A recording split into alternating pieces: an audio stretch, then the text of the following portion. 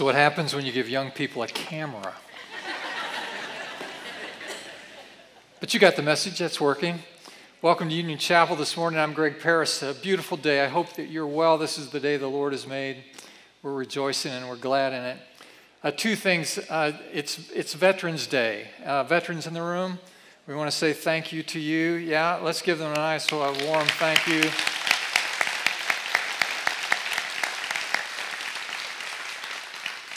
We honor your service. We appreciate all that you do and have done on behalf of our nation, and we pause to be grateful to you. Thanks. Second word of appreciation and congratulations to all of us Cub fans. Yeah, come on now. That's it, right? I've been told by 3 different people this morning that there are 108 stitches in a baseball. Someone's been touting that oddity of a fact, and of course it was 108 years between World Series victories for the Cubs. Nevertheless, we're all celebrating. You may have seen the celebration in Chicago 2 days ago where an estimated 5 million people gathered for the parade and the celebration with the team. That's an astonishing number. In fact, it may be historic. Some are suggesting that it may be the largest single gathering of people, one place at one time, in the history of our nation, and maybe top 10 in world history of people gathering together at the same place at the same time. It's a very interesting phenomenon. And of course, it's a celebration of the Cubs, who deserve it, but it's also an indication that people really have an innate, God-given need to worship, to celebrate. We all have that. And of course, the great challenge for us in the church is to challenge people to consider Jesus Christ as the object of our affection and our devotion and our worship. But people are going to worship one way or the other, and that may be an example of it. But we celebrate with all the Cub fans. All of us who've been Cub fans for a long, long time have a lot of stories to tell. I called up my 84-year-old father and celebrated with him. You know, he took me to Wrigley Field when I was 12 years old, and we have this lifetime of suffering. so it was just a great experience. So congratulations to all of you. Now today we want to talk about what it means to be great. God wants you to be great.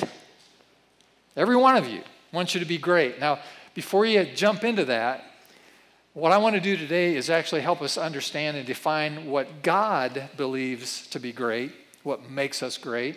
And once we understand God's definition of greatness, then you can decide whether or not you want to be great. But he has an idea on that, and I want to talk about it a little bit this morning. So we've chosen as our text this morning from Matthew's Gospel, chapter 20. I'm going to read verses 20 to 28, and we're going to use this passage of Scripture as an expository text, and we're just going to go verse by verse, pick up the meaning, try to explain what it means, and make some points along the way so that we get to this end to the end and understand what being great truly is. So if you have your Bibles, turn to Matthew chapter 20, and our custom here is to stand to hear God's word. So as you're able, thank you for doing that. Beginning at verse 20, then the mother of Zebedee's sons came to Jesus with her sons, and kneeling down asked a favor of him. What is it you want? He asked. She said, grant that one of these 2 sons of mine may sit at your right and the other at your left in your kingdom. You don't know what you're asking, Jesus said to them. Can you drink the cup I'm going to drink? We can, they answered. Jesus said, you will indeed drink from my cup, but to sit at my right or left is not for me to grant. These places belong to those for whom they have been prepared by my Father. And when the 10 heard about this, they were indignant with the 2 brothers. Jesus called them together and said, you know that the rulers of the Gentiles lord it over them, and their high officials exercise authority over them. Not so with you. Instead, whoever wants to become great among you must be your servant, and whoever wants to be first must be your slave, just as the Son of Man did not come to be served, but to serve, and to give his life as a ransom for many. May God inspire us today through his word. You may be seated. Thanks so much. Listen, let me just say that God is not looking for people who are powerful. He's not looking for people who are exceptionally gifted. He's not looking for people who are all polished up and sparkly and shiny in all kinds of different ways. He is looking for people who will give themselves in meaningful service to God and to others. And his eyes are looking for people like that. Now, you see on your outline 3 ideas, and we'll go through these verses as I mentioned. And the first point that I want to make is that greatness is not a position. Just to write that down. It's not a position. Now, verse 20 from our text, we have the mother of James and John. Her name was Salome. And Salome is a somewhat prominent figure in the New Testament because Salome is a good friend of Mary, the mother of Jesus. We know that they are close because we find Salome standing with Mary at the foot of the cross during the crucifixion. And so we see her as a devout person, as a committed person, a follower of Jesus. And she has these 2 boys who are in the inner circle with Jesus, the ones that are perhaps most close to him with Peter, James, and John. And so James and John are the 2 sons of this woman, Salome. And Salome comes with her 2 boys in tow to approach Jesus. And she's obviously got some personality strength. She's got some moxie.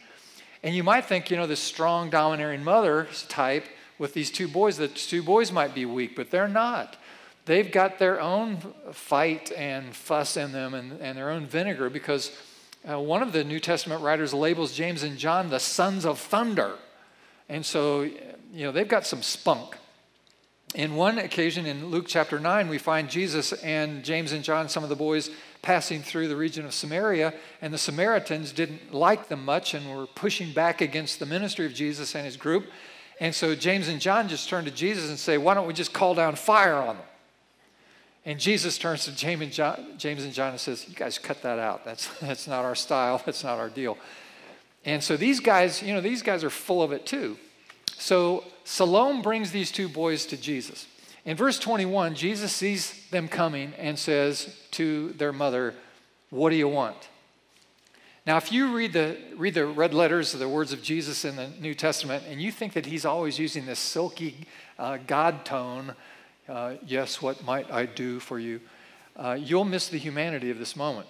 My hunch is this isn't the first time Salome had approached Jesus with some kind of question. And so you can't pretty up Jesus' response here. He says, yeah, what do you want? Or what do you want?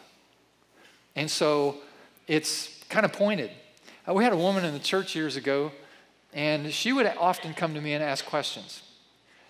Pastor Greg, would you do me a favor? Pastor Greg, I have a question to ask.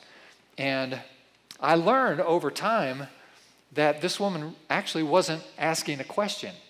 She was telling me what she expected. She was putting in her order.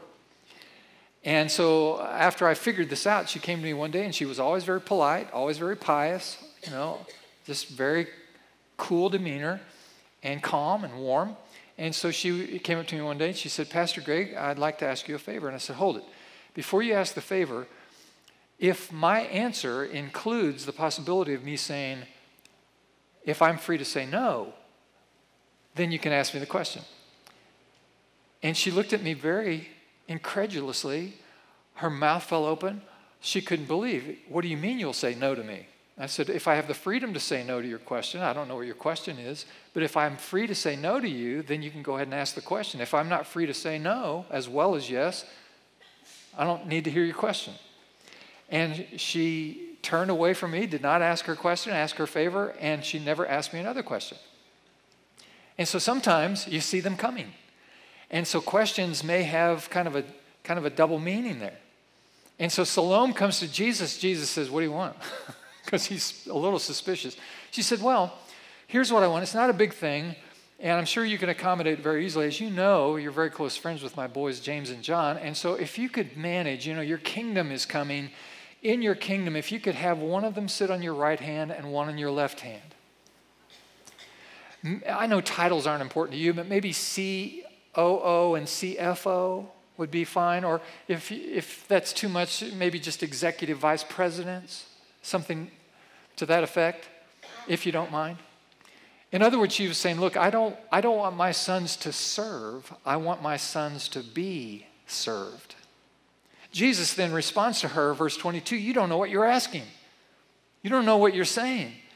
In other words, he's saying, you don't know about me that I'm going to be tortured and mocked and beaten and crucified. In other words, he's asking, you want some of that? He asked out loud, can you drink the cup I'm going to drink? And of course, his implication here is that there's a cup of suffering that's coming.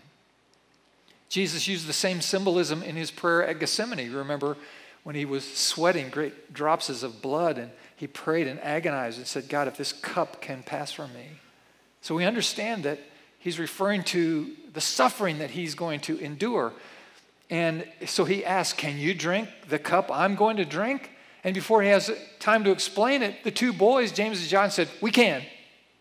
No big deal, not a thing, will do, no problem. Of course, we find later in Matthew chapter 26, the last phrase of that chapter, this is after the arrest of Jesus, and the Bible says, then all the disciples left him and fled.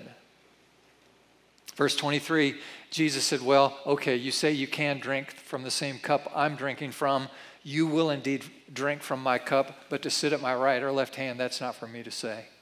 That's up to the Father. And as it turns out, they did drink from the cup of suffering. In Acts chapter 12, we find that James, one of these brothers, was beheaded for Jesus' sake. And we know that the younger brother John was banished in exile to an island called Patmos, where he lived out his days under house arrest there. And in that exile, he also received what we have now as the last book of the Bible, the Revelation. Interesting. He knew it beforehand. Here's what I want to say. You can be the pastor of a church, even a big church, and not be great. You can be the president of a university. You can be the CEO of a great company. You can hold the highest office in the land. You can be a very popular athlete or an exceptional entertainer. You can be all of those things and not be great, not according to God's definition of greatness. And it's important for us to know that greatness then is not a position, it's not a role. Jesus was not looking for someone to sit on his right and his left. He's looking for someone who would serve, someone who would give, someone who would suffer. And now we begin to get greatness defined. Now, some of you aren't real enthralled with the message right now, and I understand that it's not easy to hear, and maybe it's a little provocative, and you've never heard this definition of greatness before. And so maybe your intention is just to check out. You're thinking about lunch right now. You're thinking about what you're going to do this afternoon. The Colts don't come on until later, so you've still got a little free time, and so you've got to sort that out. So you've got things you can think about and do. So if you're not going to listen to me for the last half of the message, let me just pause here, kind of do a touch and go. So let me touch and just summarize the message up to this point. Here's the take home if you're not going to follow the rest. Find something you can do and do it. Find something that you can do to serve God and serve the people around you, and then do it. And if you're a person who's tempted with the idea that part of my motive is to increase my status or my recognition or my position, if you could put that aside, don't even put that on the list. Don't make that a goal as part of this process. Just find something you can do and give yourself to it. So there's the assimilation. There's the take home. There's the application of the message. All right, now let's touch and just go. Here's number 2 in your outline. Greatness is not about position, and neither is it about power. Not about power. Verse 24, when the 10 heard about this, in other words, that James and John had gone to Jesus and say, hey, can we sit at your right and left hands? When the other 10 heard about this, they were ticked. They were indignant. They were PO'd. I mean, imagine you're the captain of your high school basketball team and you hear one of your teammates come by the coach's office and you overhear them say, I don't think that so-and-so should be the captain any longer. I should be the captain. How would you feel about that? Or if you just happened by your boss's office and no one was there and you couldn't help but see this little note front and center on your boss's desk and you couldn't help but see it and you read it and it was from one of your coworkers saying, I don't think you should get the promotion and the raise in salary. I think I should get it. And you would be understandably upset. You would be angry. And so Jesus steps into the middle of that Seeing that the 10 are upset and angry, verse 25 says, you know that the rulers of the Gentiles lord it over them, and their high officials exercise authority over them. And so here's what Jesus is saying. Look, sinners rule over other people all over the place. It's kind of the way of the world. There's always this control and manipulation and jockeying for position and trying to get in a favorable way. It happens in business, it happens at the university, it happens in athletics. It's when people kiss up to the boss trying to get a promotion. It's when people butter up the teacher, trying to get a better grade, or saddle up to the coach to get more playing time. This happens all the time in the world. That's what Jesus was saying. And there are people that he was suggesting when they're given a little authority or a little power, they abuse it. Have you ever seen that? When someone's given just a little authority and then they can't resist the temptation to exercise it any chance they get? Some of you know that Beth and I own this home down on a lake in southern Indiana. It's where Beth has been convalescing during her treatments. And several years ago, we were out on our boat. Our boat is, we named it Visitation. And that way, when people call in the office and they say, is the pastor there, the secretary can say, no, he's out on visitation. And it makes everybody happy. So it works for everyone. So we were out on visitation. It was early in the spring. It was one of the first spring days in warm sun after a long winter, and we were enjoying some warmth. And our lake is private. If you don't own property there, you can't access the water. And because of its privacy, it also has a number of rules. In fact, there's a whole rule book that you have to memorize so you can work on the lake. And one of the rules, which makes perfect sense, is that there's the larger body of the lake where you can go fast in your boat and do whatever you want to do that way. And that is all identified by these series of buoys that outline the main lake. And these buoys then rest at the mouth of all of these inlets and these coves. And so one of the rules is common sense, that if you're going to park your boat and just float it, or anchor your boat somewhere and sit there for a while, you need to be inside of the buoys, not outside of the buoys where the main lake is and people are going fast. And so common sense, I got it. So it was one of those days, no one else was on the lake. We're the only boat on the lake. And most of the people that we hire to run the patrol boat to enforce the rules on the lake are good and gracious people and their neighbors and all that. But occasionally, we'll hire a Bubba to enforce the lake rules. And so Bubba was sitting near where we had decided to park the boat. And he was over by the patrol boat and sitting on the pier there. And he was watching this whole thing. And so Beth and I came in. We decided we're going to park in this particular cove. And we went inside the buoys, as is proper, dropped the anchor, and we're just sitting there, minding our own business. And it was also early in the season, as I mentioned, and that day the Conservancy decided that we're going to reset the buoys for the summer season. And so here comes this little boat now with two guys in it, this pontoon, and they're resetting the buoys. And they come right over to where our buoys are, and we're sitting inside the buoys. And Bubba's watching this whole thing. It takes 30 minutes, and the two guys move the buoys about 20 feet, and now the boat that we're in is not actually inside the buoys. We're right on the line, so that part of our boat is kind of hanging over the line. And as soon as the pontoon leaves, I'm sitting there thinking, I wonder what Bubba's going to do.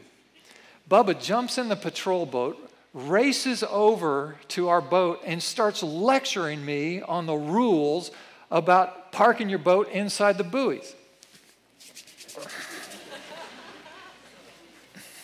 Now, here's how you can know if you have a servant heart. This is how you know. It's when people treat you like a servant. When people start treating you like a subservient, that's when you know if you actually have a heart of a servant.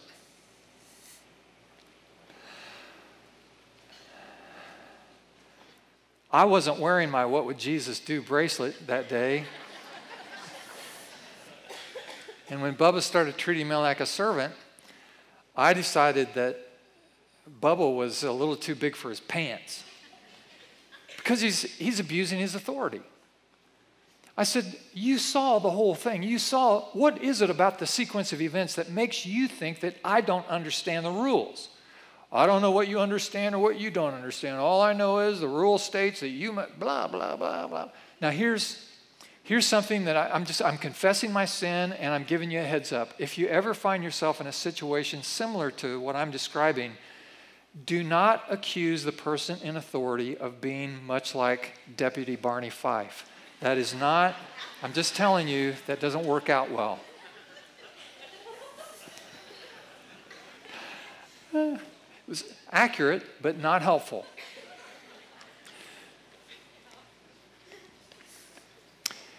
And so what we learn from this is that there are people who are given a little authority and they will abuse it. And Jesus was saying that's the way it is in the world. And there are people here in the room in our church, obviously, who have authority and have power, have position in life, and you have people underneath you. And let me just give you a few pointers on what it looks like when you're abusing your authority. I'll put these on the screen for you. A, you keep reminding people of your position. But listen, if you have to remind people you're the leader, you're probably not the leader. Wait a minute, I'm in charge here. Or you insist on being called Dr. so-and-so or Reverend so-and-so. Some of you maybe don't know me well enough, but I don't really need to be called Reverend. In fact, I don't prefer it. In fact, I don't like it to be called Reverend. The best I can tell, there's only one guy who's lived on this planet who deserves to be revered, and his name is Jesus. And the rest of us just have stinky feet, like everyone else. We're just folks. And so I don't do Reverend well. You can call me by my name. My name is Greg. So if you come up to me, you don't know me, just say Greg. Or if you want to say Pastor Greg, that's okay, but that's up to you, not necessary. But if you find yourself needing to be recognized, Chairman Smith, Dr. So-and-so, it's a bad sign. Then B, when you expect or demand privilege, I have this position, so I get the right parking space, the status at the table, the seats at the concert, all that stuff. Or C, you become comfortable with personal praise. Now, that doesn't mean you're not gracious when people thank you or express appreciation to you for something that you've done well, because that's their gracious thing to do. But it's when someone walks up to you and thanks you or appreciates you, and the first thought in your mind, the first thought that comes to you is, good for you. You finally figured out how special I am. Or, yeah, I guess I really am something. I'm all that in a bag of chips. If that's happening to you, it could be that you're abusing your authority a bit. And then D, you resent or react to challenges to your authority. If you use your position as your primary point of persuasion in a moment of conflict or contention, it's not good. You feel threatened every time you're asked a question. You hear yourself responding, I'm the chairman of this committee. Probably out of balance, probably off base a little bit. Then the last one, E, is you become unmoved by an individual's pain. Now, kind of an extreme example of this is when the general sends his troops into a battle and some of those troops are killed, or maybe even civilians are injured or hurt as well, and you have collateral damage, and the general really doesn't care about that. If you ramp it down a little bit, it's the professor who doesn't have time for the student. It's the pastor who doesn't really care about the needs of the people. And that's a sign when you're unmoved by the pain of others. And so these are ways that you can kind of measure your own balance when you have been given positions of authority. Well, you know where this is leading, and so we get to the third point here, and as we work our way through this text, the third and last point is that greatness really is about serving. And so Jesus said in verses 26 and 27, not so with you. Instead, whoever wants to become great among you must be your servant, and whoever wants to be first must be your slave. Now, here's what Jesus is saying to all of us, because he wants us all to be great. He has hope for us that we'll be better than we really are, that there is hope for us that we will exercise our responsibilities in authority over our natural inclinations to want to get in a position or to get leveraged or to get some special attention. He has a hope for me that I will pursue true greatness, even though the world gives me so many examples of selfish ambition, because it's rampant. You'll not demand your own way. You won't abuse your authority. You won't hold the failures of the people around you against them. You will operate as a servant. Let me ask you this. Who's the greatest person in your family? I can tell you who it is in God's eyes. It's the servant. Who's the greatest person in our church? Who's the greatest person in our church? I can tell you who it isn't. It's probably for sure no one up on the platform. No one where the lights are shining. What turns God on, what lights his fire, are people who are willing to serve when no one really notices. That's where God pauses and he goes, she is great. He is great. That's real greatness. So this is how it plays out, friends, in our lives. You become the servant to your patients, a servant to your clients, a servant to your customers, a servant to your students, a servant to your parishioners, a servant to your neighbor, a servant to your community. That's when you become great. That's when you start to move the meter in God's greatness scale. You know, the world has a lot of problems. Would you agree? We got problems. Now, I will say that the universe has been reset. I did mention the Cubs won the World Series. So there's like a rip in the universe. The cosmos has been distorted slightly because the Cubs won the World Series. It's even surreal to say it out loud, but it's actually happened. So the world has reset. But in spite of that, there's still problems, big problems. For example, there are a lot of people in poverty in our world. In fact, half of the world's population is in poverty. Now, I'm not talking about poor people in the United States because that's relative poverty. Even though that's sad and pitiful in a lot of cases, people in the United States who are below the poverty line, these are people who have a cell phone, who have a TV, who have access to a car, that sort of thing. But there are 2.8 billion people in the world who live on about $2 per day. Half of them live on about $1 per day. There's an estimated 211 million children between the ages of 5 and 14 who have to go to work every day just to make a living for themselves and their families. Half of those children, over 100 million children or so, actually go to work in places that are dangerous for them. Just as sure as we are sitting in this room today, in this climate-controlled, comfortable room, there's a child somewhere in the world, 5, 6, 7, 8 years old, who will die today because they've been hurt and killed trying to work their way for some food. So poverty is a big problem. There are issues of health in our world that's a big problem. For example, there are 36 million cases of AIDS in the world, 4 million new cases of HIV every year in the world. There are 1.8 million children who have HIV, contracted it from their mothers during pregnancy or childbirth or during breastfeeding, children who suffer with HIV. It's a big problem.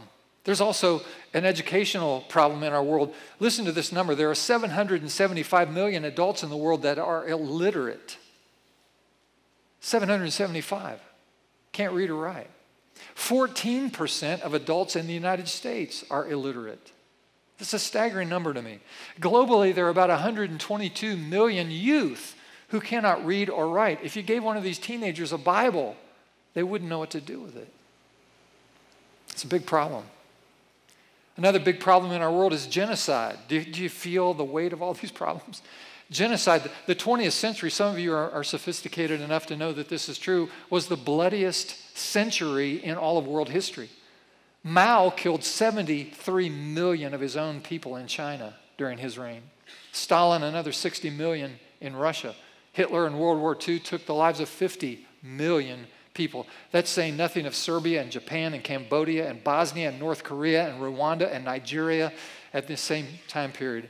20th century was horrible. And now in the 21st century, we have civil war breaking out all over the globe, leading masses of human beings being refugeed from Syria and Iraq and Afghanistan. At any given moment, there are approximately 43 million people who have been displaced from their country of origin. 43 million. Christians are being martyred in our world today. Men and women and children by ISIS, other radical Islamic terrorist militants throughout the Middle East, North Africa, being beheaded and stoned and burned alive and crucified. It's horrible. It's a big problem. Perhaps the biggest problem in our world today is this absence of peace, this absence of the gospel. The reason why people are so contentious and at odds with one another, the reason there's so much conflict between races and genders and countries and religions and on these divisions go, is because people don't have peace. And the reason they don't have peace in their heart is because they don't know the Prince of Peace. And so perhaps the greatest and arguably the greatest need in all of the world, the biggest problem that needs to be solved, is to offer the hope that is found alone in Jesus Christ, the Prince of Peace, to bring peace to the human heart, and therefore peace in relationships. And when you hear about all these problems, it's easy to get overwhelmed, isn't it? Do you feel overwhelmed? Just, gee whiz, millions and billions. I mean, you just think about the sheer weight of need and issues and problems that exist in our world. And it's easy for us just to feel that and to ask the question, what can I do? And most people just conclude by whining about it. Well, big problems in our own country. Well.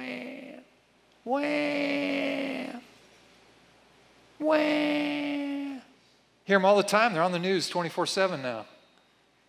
Because we're all up to here with this whole thing. Wah. You hear them? Wah. How's that working for you? Is that solving anything? Crying about their problems? Wah. It seems kind of childish, doesn't it? Wah. Looks almost like a 3-year-old, doesn't it? Wah. It doesn't help. It's not good. It doesn't help. And so people need to stop crying about the problems. Then people find themselves complaining about it. Saying things like stupid world, sick world, fallen world, evil world, crazy world. The world's a crazy place. And so they just complain about it. This is what older Hoosiers do. They start, especially in a political season, they start complaining about all the problems as preparation for retiring and moving to Florida, where they will complain about the government full time. This is what they will do now for the rest of their lives, is complain. But complaining about it doesn't do anything. It doesn't help. It doesn't get you anywhere. And then folks go from complaining to criticizing. Well, they wouldn't be in that kind of mess, all these poor people with all these problems around the world, if they weren't so sinful and weren't so lazy and so slothful. And so you hear all this complaining going on, pointing the finger at other people for their problems, criticizing them. And then that leads to cynicism. And you hear people saying this all the time. The world's going over the falls, going to hell on a handbasket. I can't do a thing. It's all over. There's no use in trying. I'm not even going to vote. That's it. I'm not voting. I'm so cynical, I'm not going to vote. What good does that do? Get you anywhere? You can cry about it. You can complain about it. You can criticize people over it. You can become cynical about it. But none of those things make any significant difference with the problems. There is only one good choice. There's only one thing you can do. And if you'll choose to do this, it will actually get you someplace. It may even get you a long ways down the road to feeling overwhelmed by the problems that exist in the world. And that choice is the choice to serve. I choose to serve. I'm going to serve. I'm going to make a difference anywhere I can. I'm going to volunteer to help. I'm going to be a servant. I'm going to sign up. I'm going to show up. I'm going to do some things, and it maybe won't make a big difference in the world, but it's going to make a small difference in my world. I can't change the world, but I can change my own destiny. I choose to be a servant. And let me just say to those of you in the room today who are followers of Jesus Christ, your Christian life will never make sense to you until you learn to serve, and that you learn to serve with joy. You will never find your life, your meaning, your purpose until you give your life away in meaningful service to others. Your Christian life will always be some obligation you feel, or some project you have to complete, or some duty that you're bound to, or some burden, or something that I'm a Christian, so I'm supposed to do this. It will always be duty and not delight until you serve God with all of your heart. That's where life is found. That's where meaning is found. And in the face of all the problems that we can clearly see in our world today, it's the one choice that can really make a difference. I'm going to be a servant. I'm going to be like Jesus. Yeah. I hear people now come to me all the time. I'm trying to decide if God has called me into ministry full time. Yes. Yes, He's called you. Now, He may not have called you into full-time vocational ministry, but He's called you. Yeah, you're on the team. Yes, you are called. Yes, God includes you to serve. In fact, you could say that you are most like Jesus when you were serving. Let me ask you, who deserved preferential treatment more than anyone who's ever lived? You know the answer. His name is Jesus. He's the guy, I mean, didn't he deserve it? Didn't he deserve the place of honor? Didn't he deserve the place of privilege? Shouldn't he be given the choicest food, the choicest accommodations? Isn't he the one who most deserves it? But here's what the Bible says, verse 28. Just as the Son of Man did not come to be served, but to serve, and to give his life as a ransom for many. It's remarkable, isn't it? It's remarkable that the King of Kings and the Lord of Lords humbled himself in order to serve all of us. And that's the call then he gives to each of us. And this is the definition he leaves us with. If you want to be great,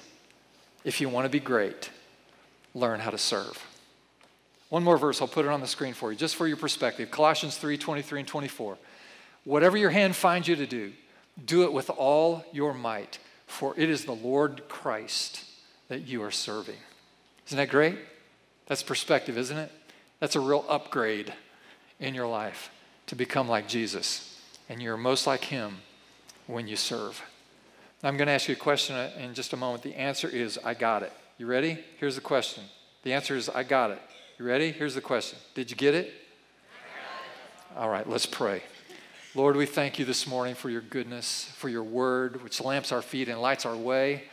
We thank you, God, for the insight that's so clear that you call us to serve, that we can choose to serve. So God, fill us with a desire to serve, a hunger to serve, a passion to serve. Help us to see that as we serve, we're actually honoring you and fulfilling our own purpose. It gives us significance and perspective and meaning.